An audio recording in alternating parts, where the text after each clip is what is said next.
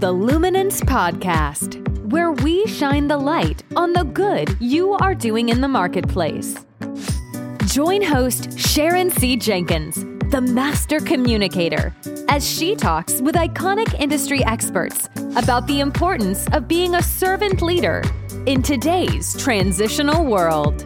The master communicator, and you are listening to Luminance, the podcast, where we shed the light on people who are doing good in the earth.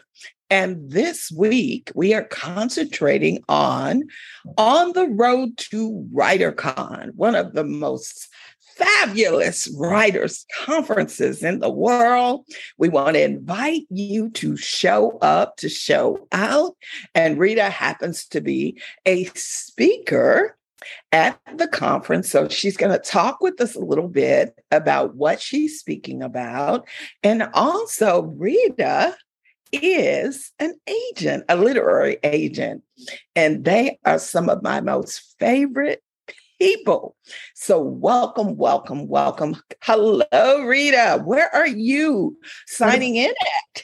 Well, I happen to be in the Hudson Valley right now, and we just survived a thunderstorm, and it's very, it's kind of wondrous, but I could be anywhere talking to you because this is one of my favorite things to do, to talk about my world. So thank you.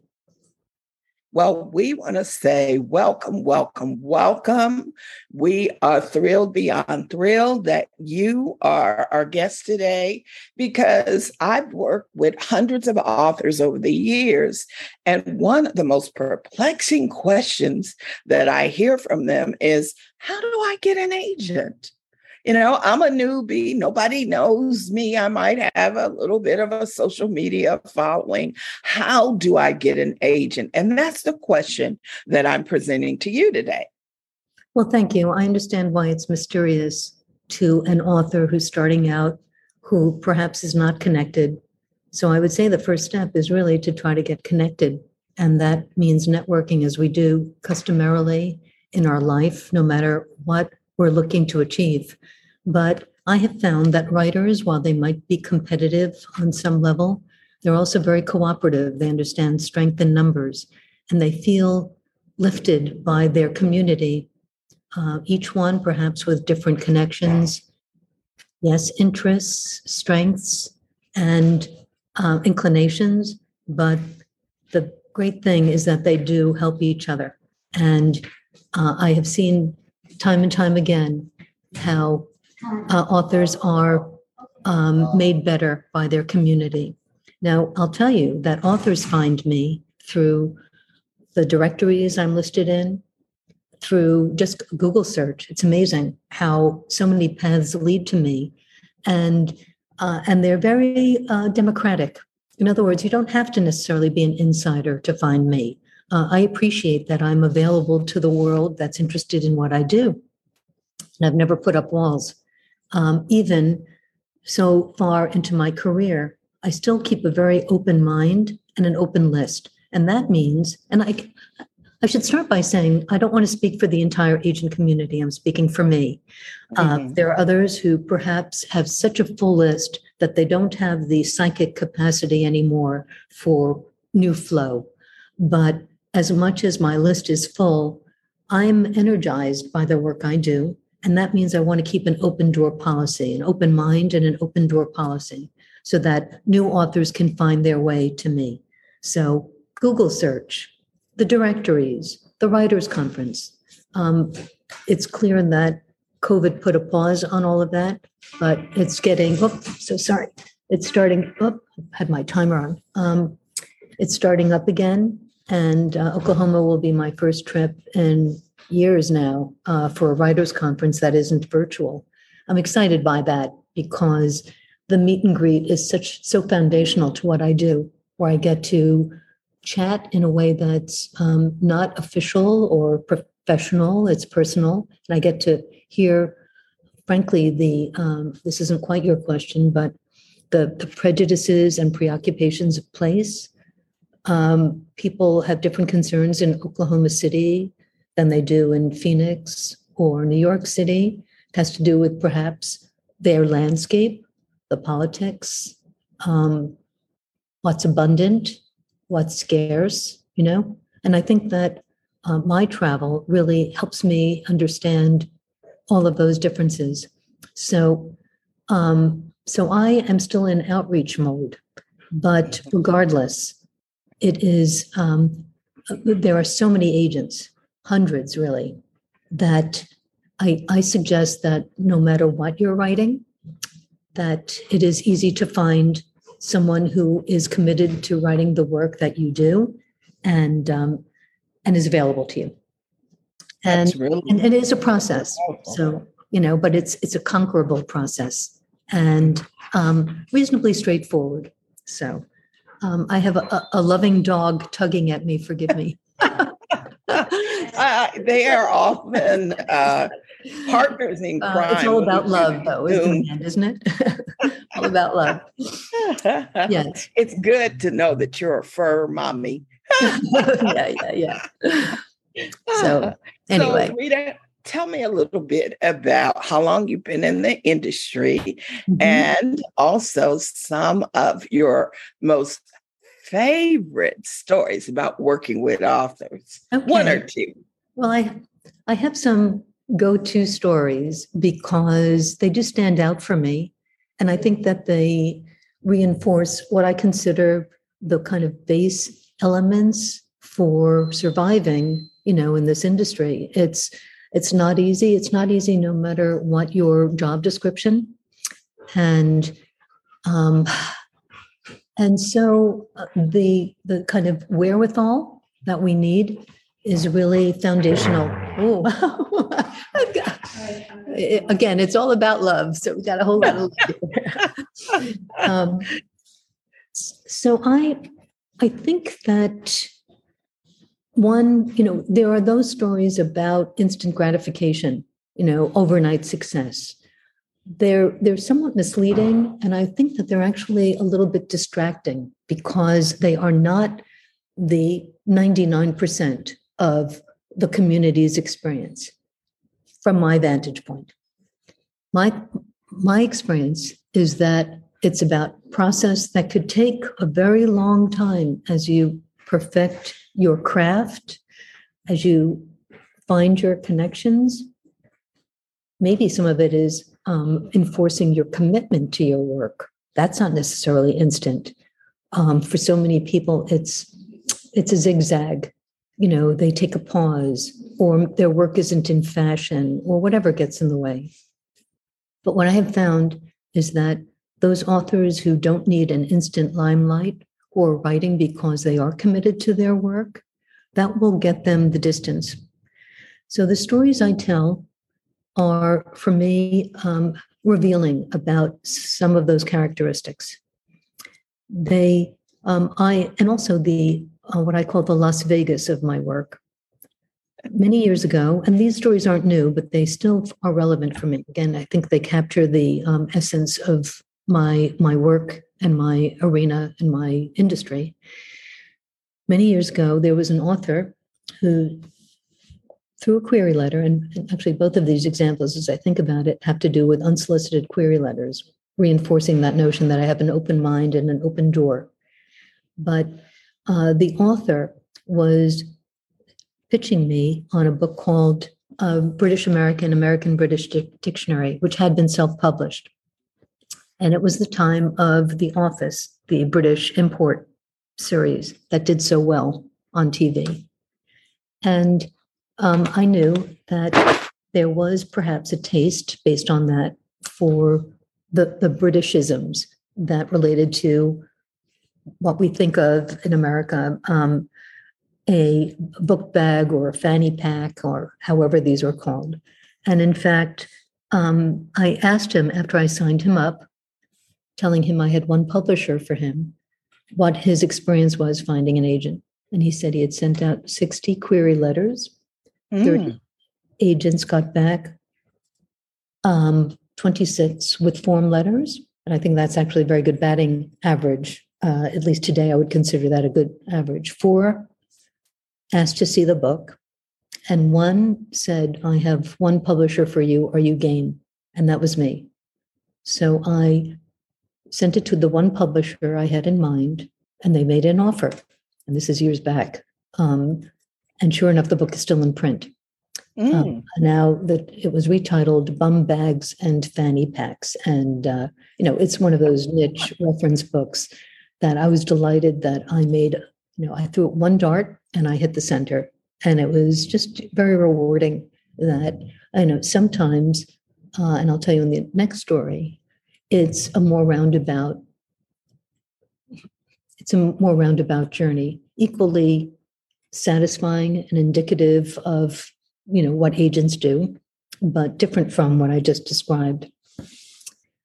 More recently, but still some time back, an author wrote me a letter about a memoir that she was co-writing for an author who had lost her daughter to murder. I am moved by these, deeply disturbing and happy stories. They do make up what our world is about, and I pay attention to them. They're not easy to sell necessarily. Because the author had been on Oprah to discuss this way back when Oprah was very active in her show, I thought, well, they've got the Oprah pedigree. Certainly I'll be able to sell this. But true crime was ebbing at that time. I didn't really know true crime, and so I wasn't really sophisticated about it, and I had trouble selling it. But it was one editor who said, well, have you considered doing a how-to version of this that would be more relevant to a wider public, having to do with dating abuse, because that was the source of this murder. And the author, including the actual writer, who had also lost a daughter to murder, and that is, they were united in grief, but also talent. The one who had been on Oprah had done a tour through high schools telling about her daughter and the end of her daughter, and so on. And so she turned, grief into a kind of mandate for change. But I was able to sell the book 5 years later, actually. Talk about journey. And I think part of their tenacity and their patience had to do with the subject matter, although that's not the only reason to stay the course. They were committed to making this happen and whatever it took. So obviously they had an agent who was going to help figure it out with them. And ultimately, Little Brown sold it. It's called Saving Beauty from the Beast, How to Protect Your Daughter from an Unhealthy Relationship. And it's still in print. Alas, it might never go out of style given the subject matter.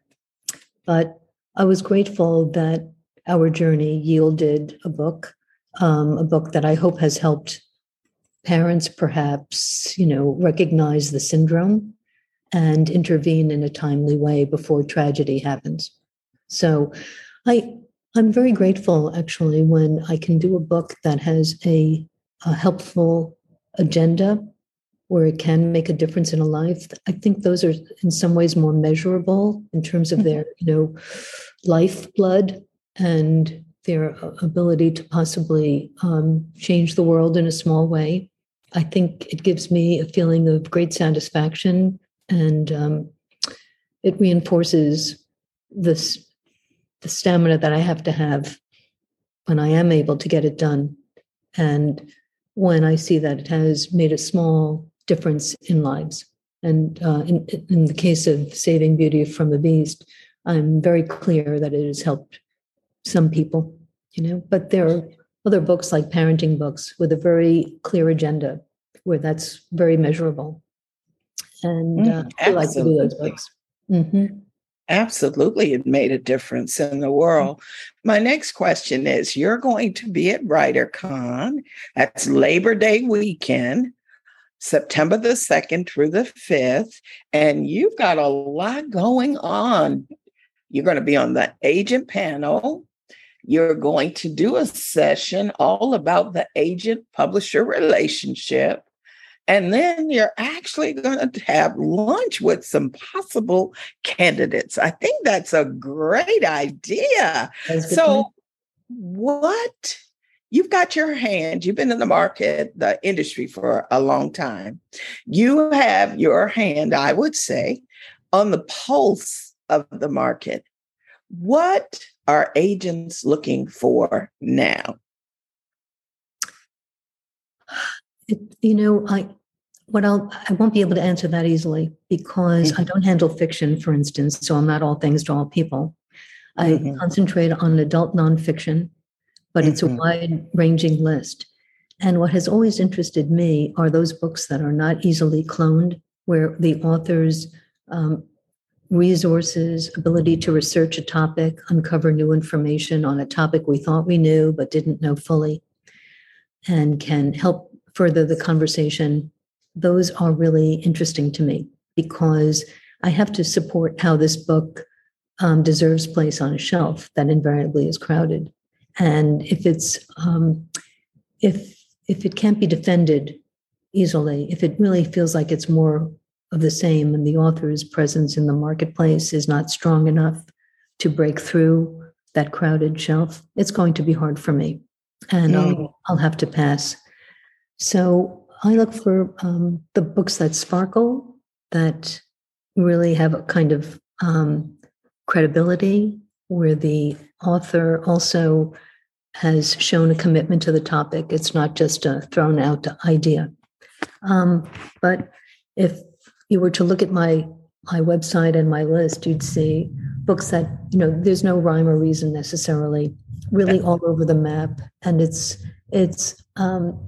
I would say that it's been random deliberately. Again, an outgrowth of keeping an open mind and letting things come to me that I have found interesting and have been able to pursue and obviously place. And that, and it's lovely when I can work on multiple books with the same author, because that means we have a shorthand in place. I know that feels good to publishers too, that they have a relationship with an author that they can build on. And that's happened with a number of my authors. Very satisfying. Wow. Well, I am very interested in meeting you face to face at WriterCon, and I hope our viewers and listeners are interested in meeting you. I believe you've had a sensational career and you've helped a lot of people. So kudos to you. I want to say from my author's heart to your agent's heart, thank you very much for the dreams that you've helped to materialize. Thank you so much. Pleasure. Thank you so much. So if our viewers and listeners would like to reach out to you, what's the best way to do that? My website has my email address, and I would say that that's a great way. I respond to all my email, and I'm even those that misspell my name, etc. I'm really compassionate on that front. But I would say, look at my website, Rita Rosenkrantz, literaryagency.com. The submission guidelines are there. And with luck, we'll be able to connect officially, because I'll get to represent your work that I know what to do with and that I admire.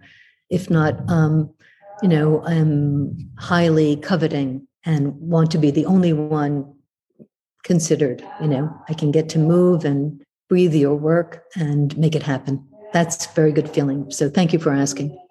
I love it. I love it. And don't forget, it's not too late to register for WriterCon. You can meet Rita face to face. Go to www.writercon.com, okay? And register today. I was so happy. I had lunch with a friend, and on my way back to do this interview, one of my friends called me and told me she had signed up for WriterCon. So I am just thrilled beyond thrilled. And she'll get to experience me and experience Rita and over 70 speakers and exhibitors. Why? Because we have a passion to help you tell your story and get it to the masses. That's why we do what we do. Thank you so much, Rita, for your passionate and loving discourse. You shared some things with us that I know a lot of people are wondering about. A lot of my friends are fiction writers. And for me, it's been a rarity to run into someone who specializes in nonfiction. So I know a lot of my viewers will be encouraged because of what you shared with them today. So thank you very much. It's a dear pleasure. Thank you for having me. Well, ladies and gentlemen, it is time to say goodbye. I might be back next week. I'm not sure, because guess what? I'm going to be at WriterCon. Why don't you come see me? If you come see me, guess what? We'll pull out the mic and we'll do a Luminance show. All right, just tell me. I saw you sharing on Luminance and you promised to give me the mic so I could share what I'm doing with the world. And believe you me, I will have mic, have computer, will travel. Sharon, I see a long line in your future. Yes, probably something like that. Okay, well, be sweet. Know that I love you, and there ain't nothing you can do about it. Have a great day. Thank you so much. See you in Oklahoma City. Okay. Bye-bye. Thanks for joining our host, Sharon C. Jenkins, on Luminance today. Tune in next week for a dynamic interview with another iconic expert. Remember that servant leadership is more than an idea. It's a chosen lifestyle.